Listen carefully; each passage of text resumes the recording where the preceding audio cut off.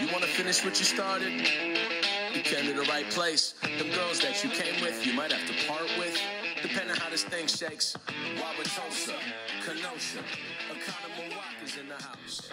Hello and welcome to another episode of the New Look podcast. And this is a exciting episode with Dr. E.D. Hirsh, Don Hirsh, who is an expert on education. He's written a variety of best-selling books. He is now 92, I believe, and has had a profound impact on the education reform debate in America. Now, usually we would cover all of these things and Don's upbringing at the early part of the podcast, but due to some technical glitches, we screwed up about the first 6 or 7 minutes of this, which covered his background. And so I just wanted to briefly provide a thumbnail sketch of Dr. Hirsh. He grew up in Memphis. He received his undergraduate degree from Cornell University and his doctorate from Yale University. He is the founder and chairman of the Core Knowledge Foundation, not to be confused with Common Core, which he'll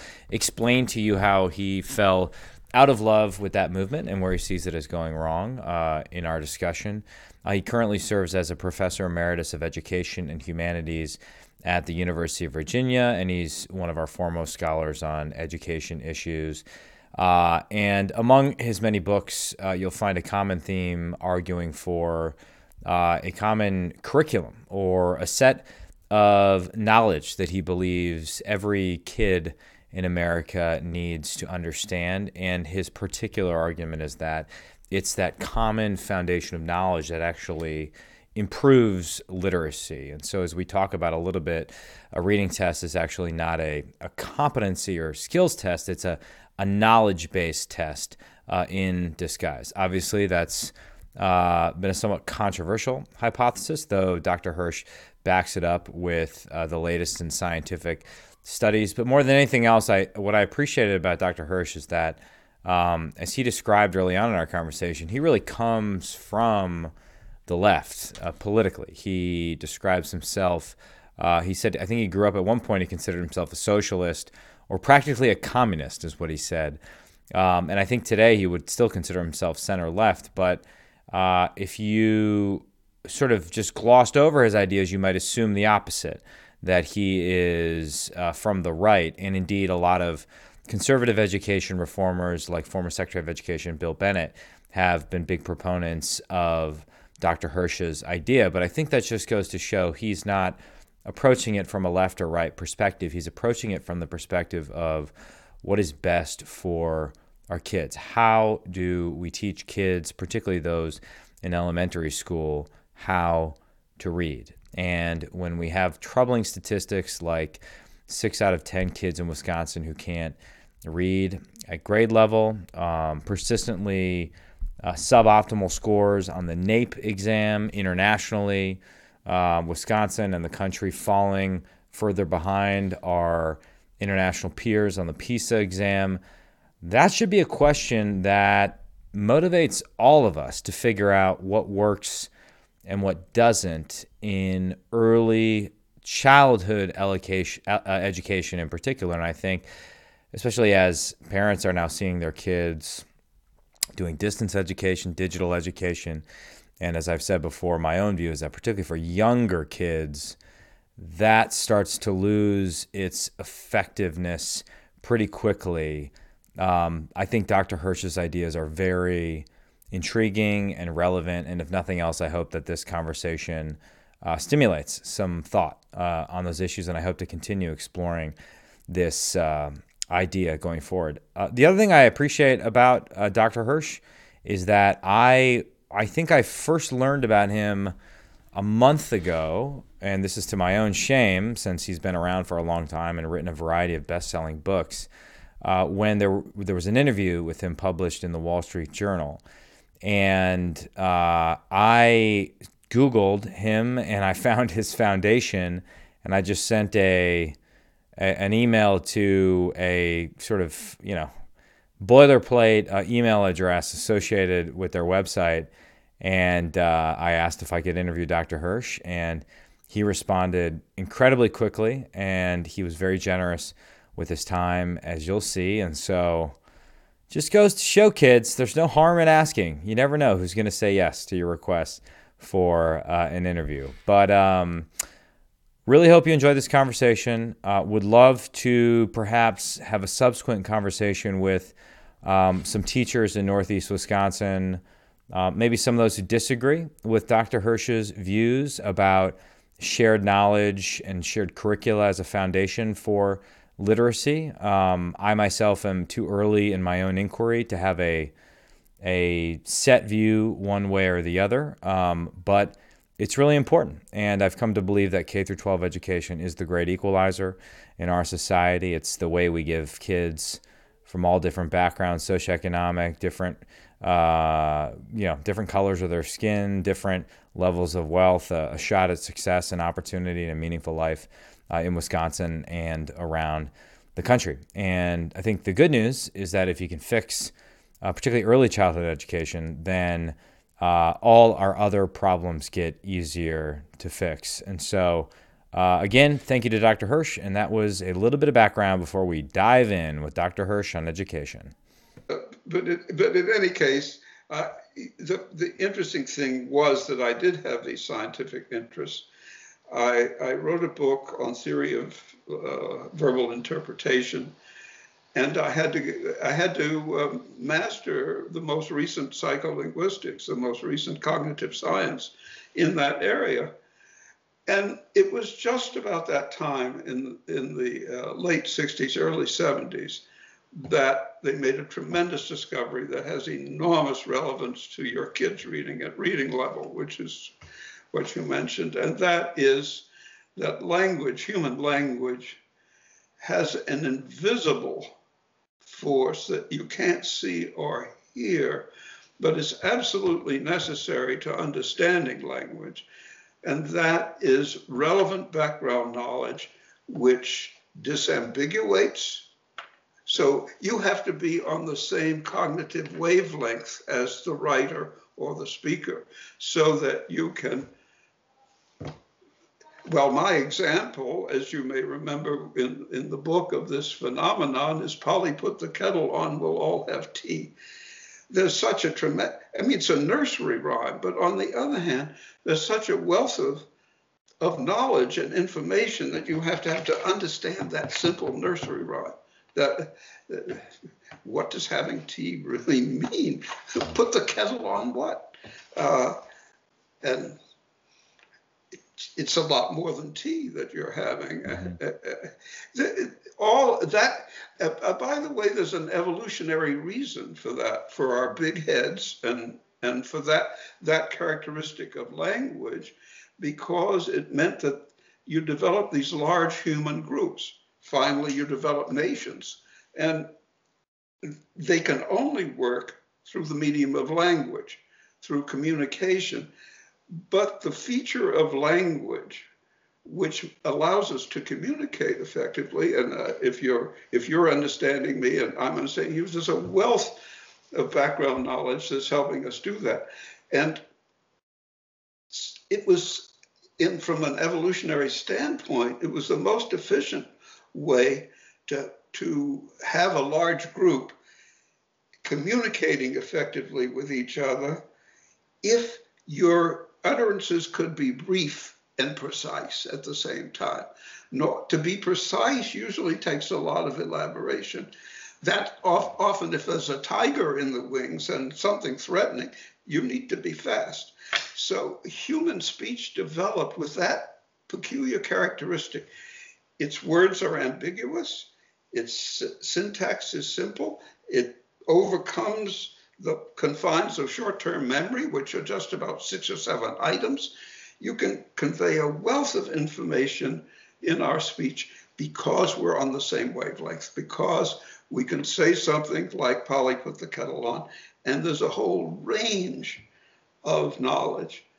That insight is the most important insight for elementary education of the last half century, probably the last century. And when was it made? Did you say when was that insight discovered?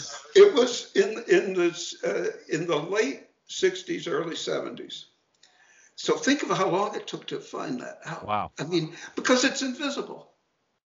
You can't see it or touch it. But it's the most important feature of language, certainly for education, that there is. You have to learn how to decode the words. You have to learn how to sound out the syllables and so on. Once you master that, everything else is background knowledge, really. Of course, you have to know the words, but the words themselves, like tea is a pretty ambiguous word.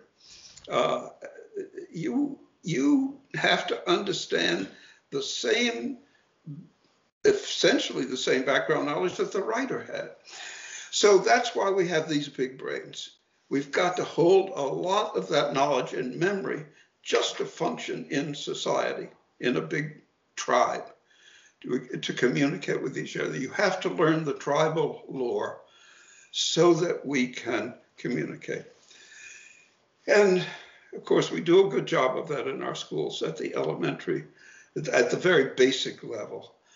But we adopted a bunch of theories from the late 19th century, early 20th century, very romantic, which said you have to follow nature and you have to follow the nature of the individual child. Interesting. And so that encouraged a lot of individual work on the theory that reading comprehension is a general skill.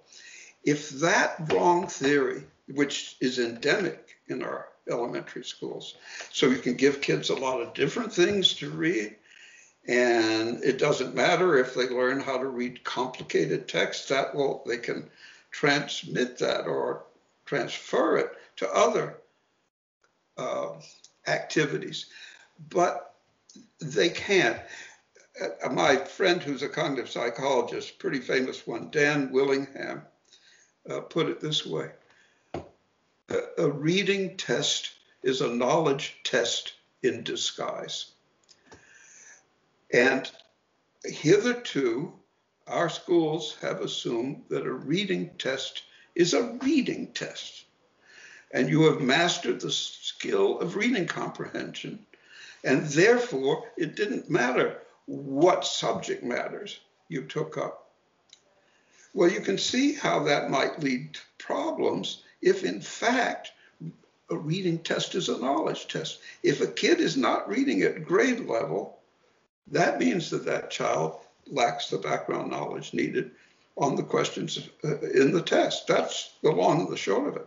Well, if that idea has crept into our entire educational infrastructure and is endemic, is there any science, cognitive, psychological, or otherwise, to back it? I mean, is there a camp opposing your theory of the world that can marshal data in its defense?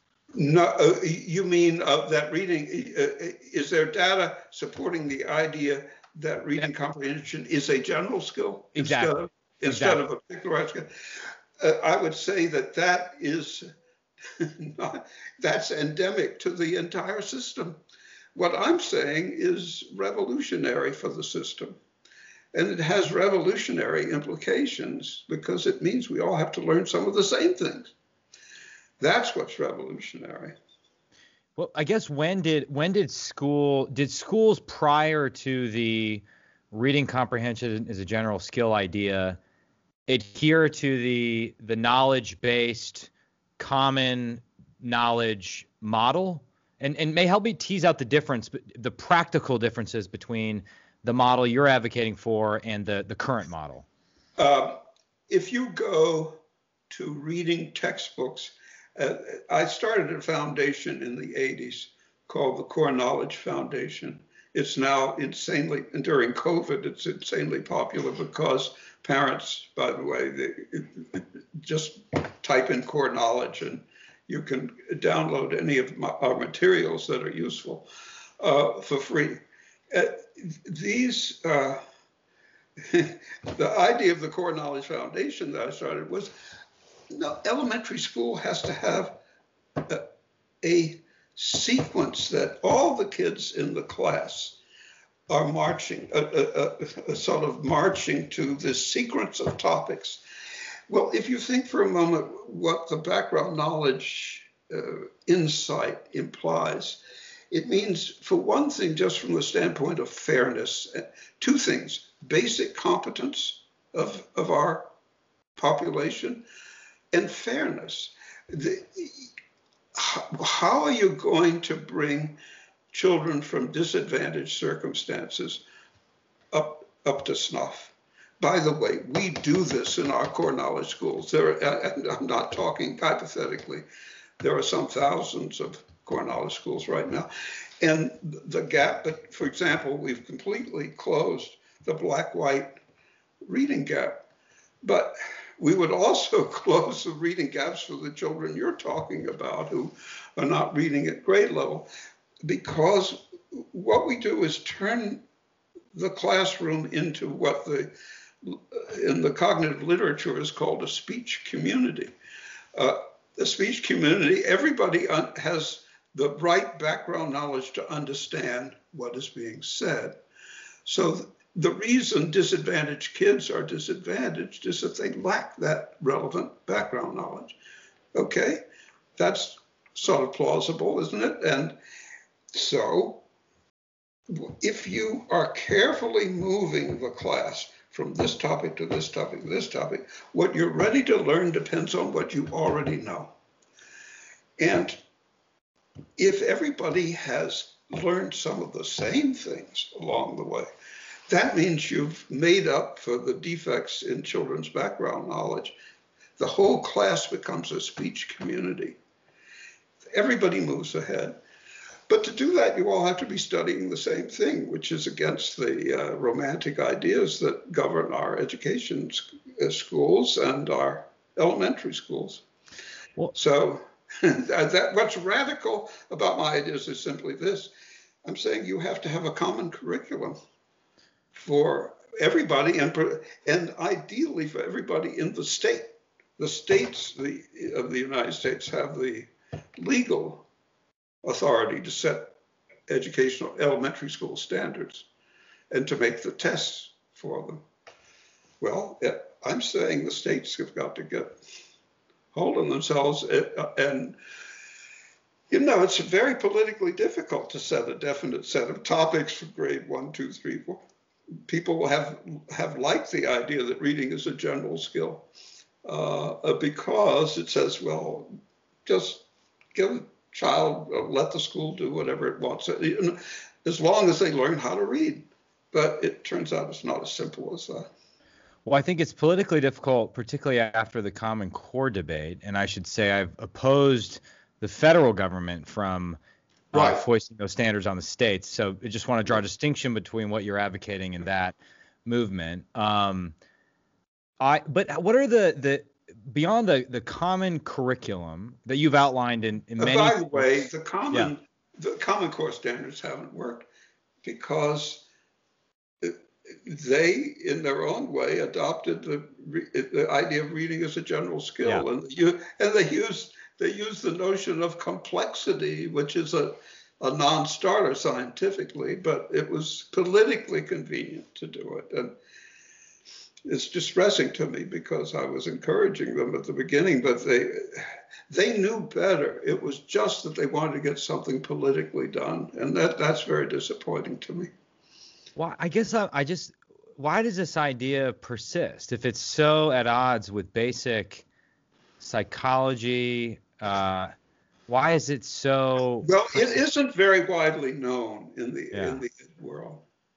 It isn't very widely known. As I said, it was discovered in the 70s, and cognitive science knows it. But there's a kind of intellectual scandal that I think the general public should know about, and that is the ed schools are teaching something that's at odds with what is being taught in cognitive science. In one part of the university is teaching stuff that's different from the other part of the university. And frankly, the education research in ed schools is second rate and sometimes sleazy, just to preserve the ideas that everybody is purveying. Because these ideas are not just about this. If you think about it, if background knowledge is that important, and shared background knowledge is essential to being a good reader and to being a good communicator in the society itself, then the idea of these general skills goes, it's no longer viable, and that's, as I say, it's very it's politically difficult. There's a status quo bias that makes people keep teaching the same idea. And so I wish the cognitive scientists were in charge instead of the ed professors, because they haven't changed. And the truth, if truth be known, is they don't know this science. They're not aware of it. And that's a misfortune. And you're not denying the idea that kids are born with different abilities or aptitudes, but on some basic level, we all have a blank slate that needs to be filled with knowledge. Kids have different personalities, different aptitudes, but in the area where, and you know, that's because the naturalism behind the schools, the idea that we should follow nature, was so strong. What happened was that individualization became a byword in American elementary schools. The term personalization and differentiation, those were still two highly important words. The right word, in my opinion, is accommodation. Kids are different, and you have to accommodate this knowledge that we all need to learn to those different kids. It doesn't mean you want to give them different basic knowledge, because you need the same knowledge to communicate. If we are now communicating, it's because you and I have enough basic background in common to understand what each other is saying. I hope that's true of anybody who's watching this.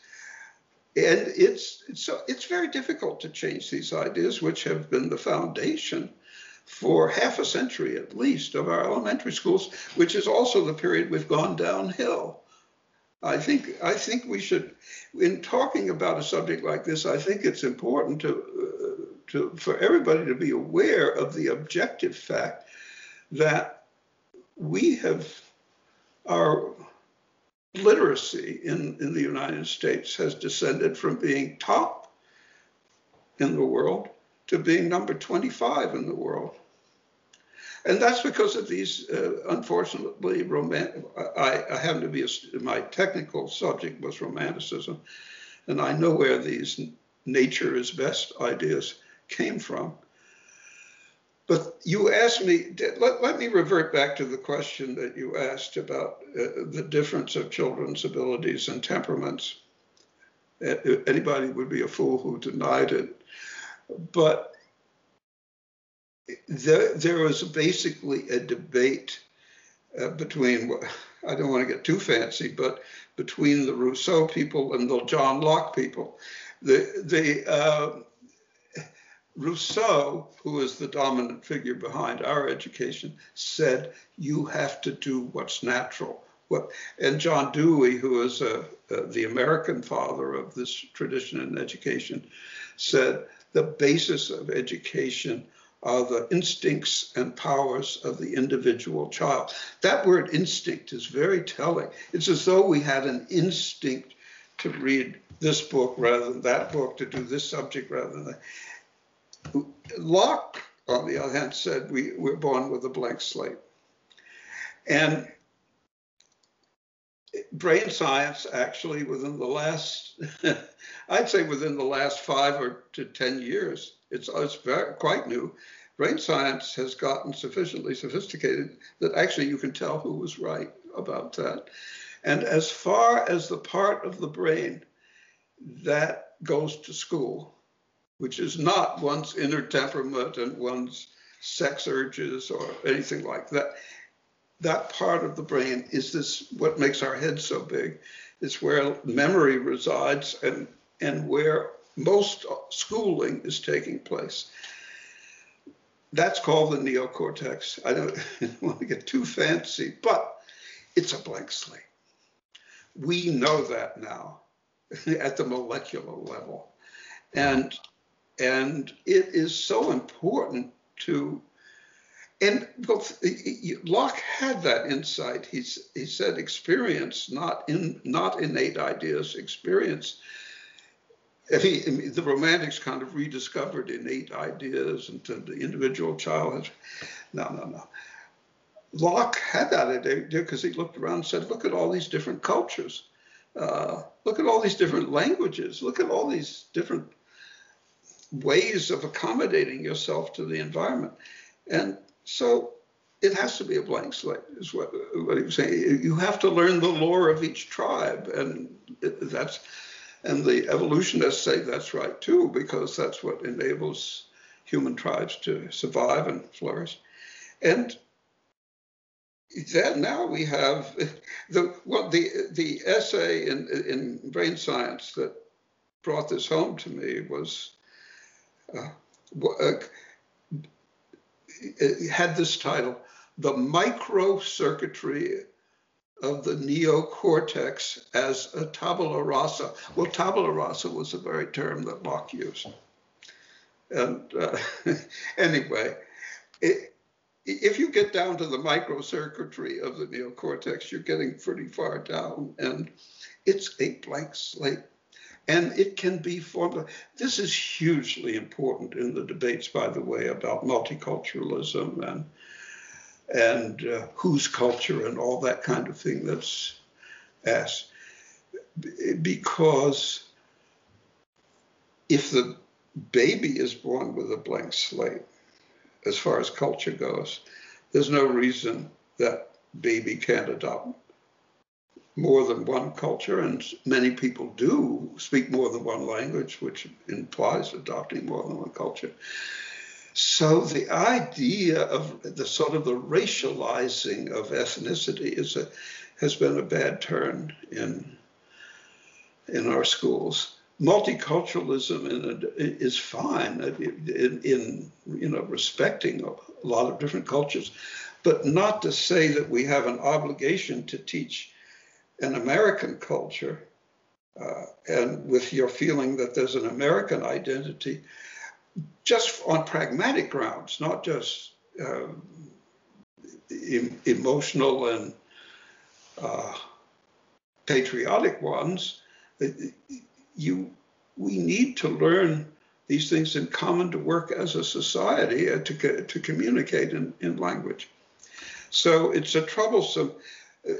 Sure, respect everybody's culture, but, and I would put it this way, I mean, if to racialize culture is is a form of ancestor worship, and America was founded to throw over the ancestors and start afresh, and this particular finding in brain science is a tremendous boost, it seems to me, to the so-called assimilationist idea, which is non-racial. It says Frederick Douglass is as much my ancestor as George Washington is, and that's terrifically important insight, I think, in it. And we have to get rid of this narrow sense of what one's culture is. The elementary school is a culture creating institution. It makes Americans. That's it. Or it makes citizens, and it makes competence. And the chief competence is reading, writing, and arithmetic. And reading and writing require shared knowledge. So I want to say this not as a religious statement, or not as a big C Catholic statement, but a small C Catholic statement, which is to say, I feel like life is not about indulging your nature raw as it is, or your instinct, but rather taming it and overcoming it. Absolutely. It's not just it's not just the churches that said that. The philosophers, the secular philosophers said it too. All the ethicists that I ever heard of say that. And it's it's very amusing. You know, if you look in my book, you find that one of my intellectual idols is Émile Durkheim, the famous French sociologist, and it was difficult in the 1920s when he wrote to come out and say that society is the origin of the gods, and of course America repudiated any particular sect because we were founded when people were killing each other by the hundreds of thousands in Europe over the wars of religion in Europe. So we said we have to separate church and state because otherwise we don't want our citizens at one another's throats. On the other hand, everybody well recognized that the Ten Commandments and the ethical principles of Christianity were the right principles, which, by the way, are not all that. I mean, I'll put it, the Judeo-Christian tradition anyway has these ethical principles at their heart that make a good society, that make a society work. And that sort of sociological and anthropological view of things is you don't absolutely have to have a particular sectarian religion to acknowledge that even on purely secular ground. One of the first theorists of American education was Benjamin Rush, who wrote a little book in the 1700s on what American education should be, and he said, well, you know, if you take the theology out, Christianity is basically the right ethical principle. Love thy neighbor as thyself. And Yeah. boy, we could use a lot of that right now. Well, okay, if I want to tease out more of the practical implications of your argument, to me the implications for how you teach are pretty obvious, right? This kids laying around in beanbags in a classroom and doing their thing is madness, right?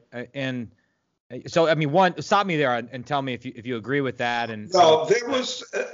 It's interesting that the change from the individual approach to the communal approach, where everybody was learning the same thing and listening to the teacher as the font of the knowledge they should have, when it became more romantic, when the idea became that you have to personalize education, and there was an idea of individual development, as though the mind developed as the body developed.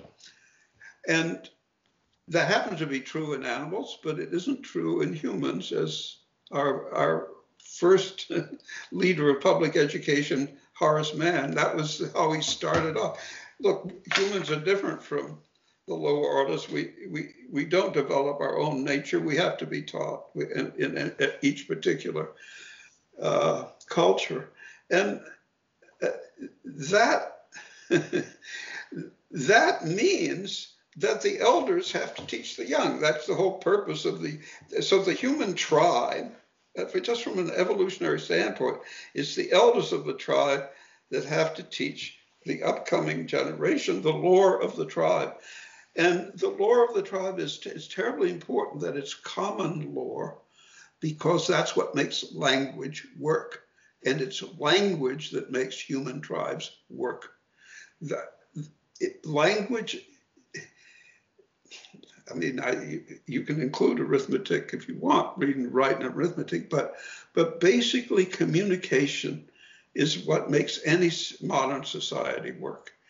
And that's language, communication. And it turns out that communication is based on having everybody knowing what having tea means. Otherwise, some kids are left out and never catch up. And That's why it's so important to have a common topics in the early curriculum. Everybody catches up that way. We've completely closed the reading gaps between groups. As a matter of fact, not only closed them, but gotten so good that our most disadvantaged kids in Cornell schools in the South Bronx are winning citywide debate contests and stuff like that. It's thrilling to see. But the ideas, I mean, it's a big country. It takes a long time for ideas to catch on. Well, the South, politically speaking, and you may be interested in from the political side, there's a tremendous, in the South Bronx, these schools, there are 7 of these schools that are using this idea of systematic knowledge building. And they are 30 and more points in reading and writing above the neighboring schools. So every parent wants their kids to go to those schools. There's 7 of them. And because nobody leaves these schools, Jeff can only take in the kindergartners and so that's 130 kids that he and his 7 schools can take in. He has over 20,000 applicants for kindergarten every year. That's for kindergarten, 20,000 applicants. So there's a huge, I mean, the parents are aware of the difference these educational ideas make. And I think it's so important to what you're doing. I don't know how many parents would get informed by this conversation, but it's so important to inform parents that it's not our teachers' fault. They've been trained in these romantic ideas that are incorrect scientifically and don't work. That's the reason we've gone downhill in the PISA scores from 1st to 25th.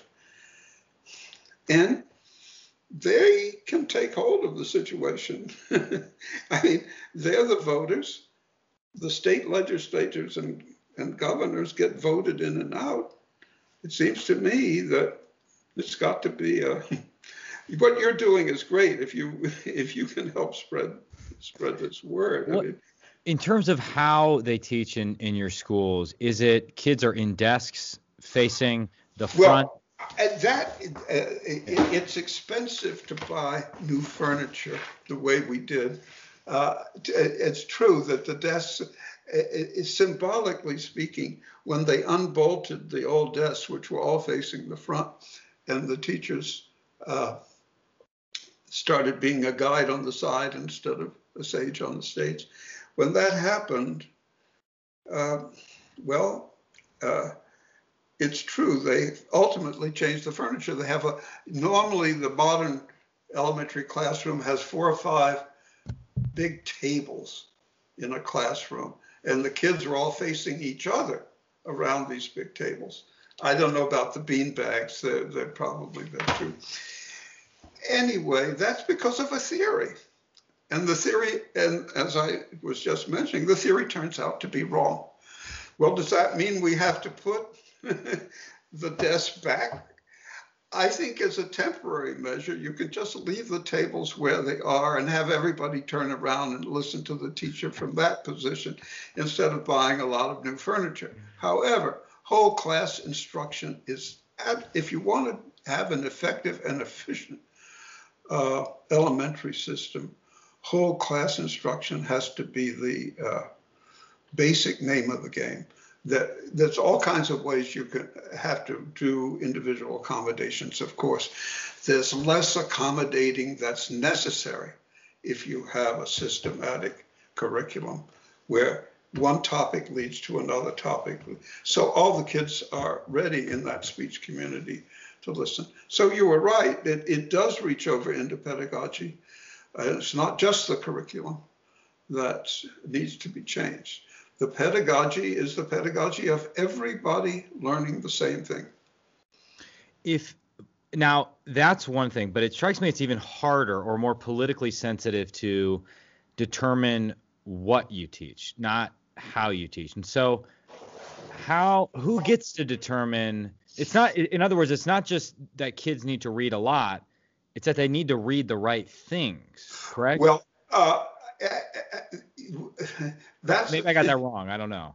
Yeah, that's the reason I got into this game. I wrote a book, and actually, it was a bestseller for a while, but it didn't make any difference.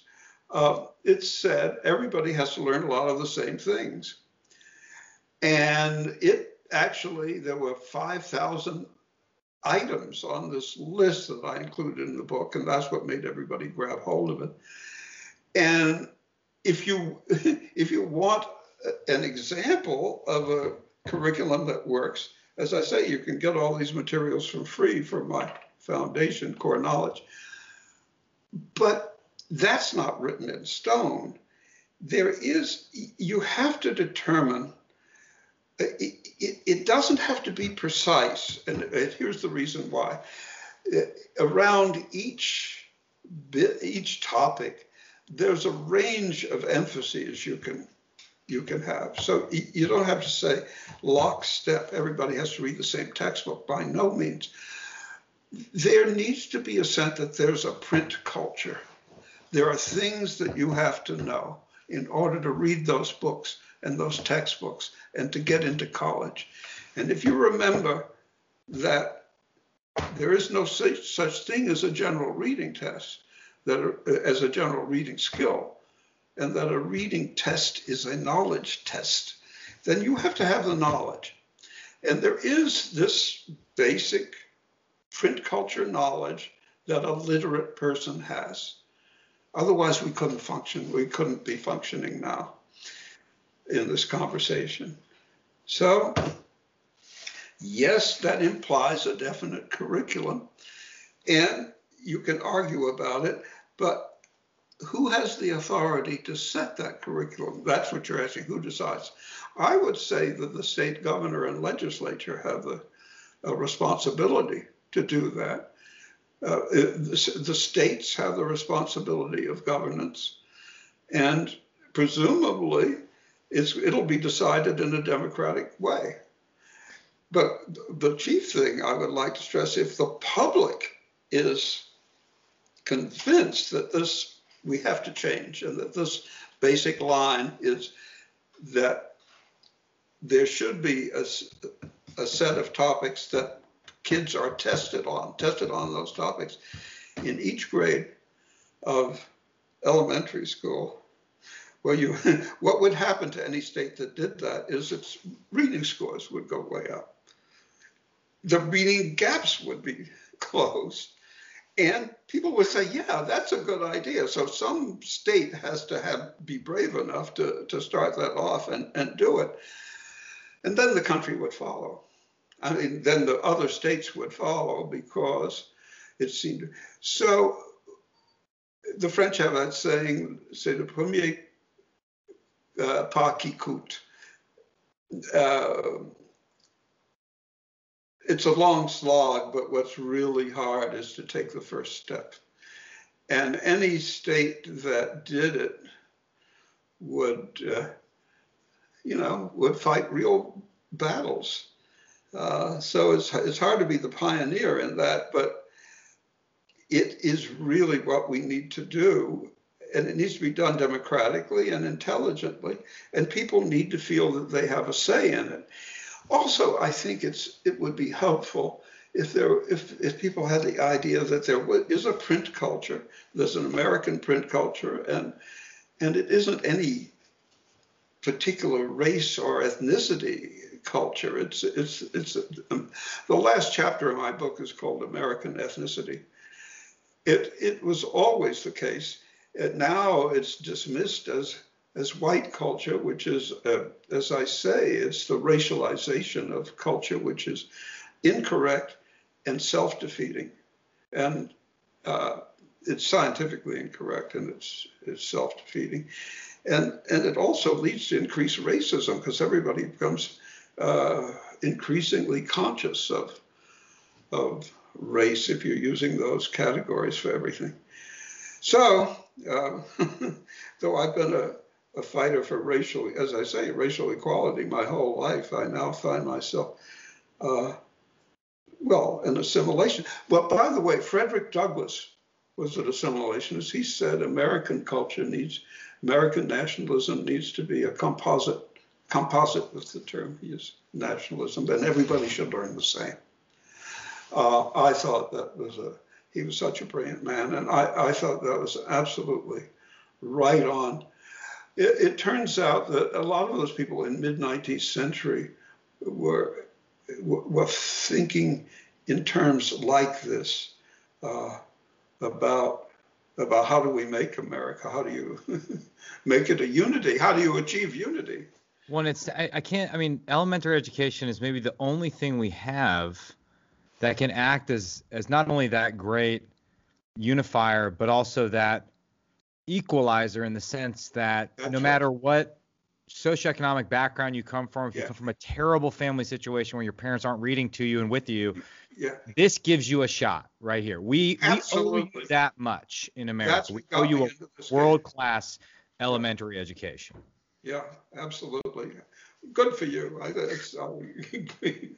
Well, I'm kind of learning about this. I mean, as I mentioned to you at the outset, the idea that 60% of Wisconsin kids just can't read at grade level should be a huge wake-up call. And I, as a national security guy, the PISA test scores should be a call to action. If I'm correct, I mean, I think the countries that are, I believe China was at the top of the latest round of tests. Well, that's right. The right way. That's right. But Canada is way up there. And I don't think we need to look at, say, you have to be like China, and we don't want to be like China, which is perfectly true. It wouldn't be bad to be a little bit more like Canada. I mean, Canada is very high on the happiness index, which my daughter tells me about. I'm not exactly sure what it is. And also, it's very high on the PISA scores. Yeah. And I will say, I'm told that they've adopted some of these ideas I've been mentioning. I think part of the thing that's made your mission even harder is just now the role that technology and social media plays in the classroom, and in some ways enables, I think, a lot of the romantic, Rousseauian, faddish ideas that suddenly, the Declaration of Independence is a racist document that shouldn't be taught. And I mean, how do you view that challenge? Well, if you don't like the Declaration of Independence, you could use the battle cry of the French Revolution. I don't care. I like it, by the way, liberty, equality, and fraternité, which, how do you translate that without making it gender? It means literally brotherhood. But, and I came up with said, well, there was a principal in the South Bronx, Sheila Durant. I asked her, do you teach patriotism? And she said, yes, we do this is a very deprived public school. And they do of all the public schools, if you exclude the charters, they do the best in the South Bronx. And she said, yes, we do the Pledge of Allegiance every morning, and we tell every child that they have to be kind to other people. And I consider that the essence of patriotism, she said. And that, I thought, and then I looked up the word kind and kindness, and it means brotherhood, because it comes from Gekunda. It's which is, the same word as genus or kind. It means your brother and your sister, those who are in your family. It's those who belong in your intimate circle. So it's treating everybody. It's also in Paul, isn't it? Treat thy neighbor as thyself. How does? I should know this. Yeah. Anyway, yeah. I went to Catholic school and I don't remember that. So the Declaration of Independence is actually that I don't know anybody who really thinks it's about. Oh, the only thing that's different from liberty, equality, and kindness is the pursuit of happiness, but everybody's into that now anyway. Yeah. Well, I think it remains, to use Lincoln's phrase, the apple of gold in the frame of silver. I'd be curious. Okay, so let's say you've convinced me 100%. If you were king for a day in Wisconsin, looking at our education, what would be, what you mentioned some of this before, but what would be kind of the practical things you would do if you wanted to arrest this slow Well, I would slide? like to have an army of persuaded people, persuading the general public. And then the legislators would have to make a curriculum. That a curriculum, it isn't every dot of the I. A curriculum that I'm thinking of, you can take a look at the core knowledge sequence is not a bad model. I'm not saying that you should have what's in it, but recognizing this problem, I started this foundation. The cultural literacy was a bestseller, and so I put the proceeds from that into this foundation called the Core Knowledge Foundation. And we created a curriculum, and now we have, I think it's by far the largest number of things you can download and print. So you can teach a coherent curriculum, and it works, as we know. I'm told that some aspect of it is in 10,000 schools now. So, but there are only about 2,000 or 3,000 that are doing the full curriculum, and that is certainly. But you don't. I mean, any country that's rated high on PISA, look at the sort of thing that they do. They're all countries that use a standard curriculum, that is a standard set of topics. And the arguments against it, which I discussed a bit in my book, are not as strong as the arguments for it. And that's the long and the short of it. Sure, there are going to be drawbacks. But the funny thing is, the main worry that people have is you'll get some sort of dictatorship of point of view, some sort of mind control, as it were. But that's not what the topics themselves do. And that doesn't seem to happen in democracies that have common curricula. And that's A. And B, I think you're a hell of a lot more likely to undergo mind control if you're not very literate. Yeah.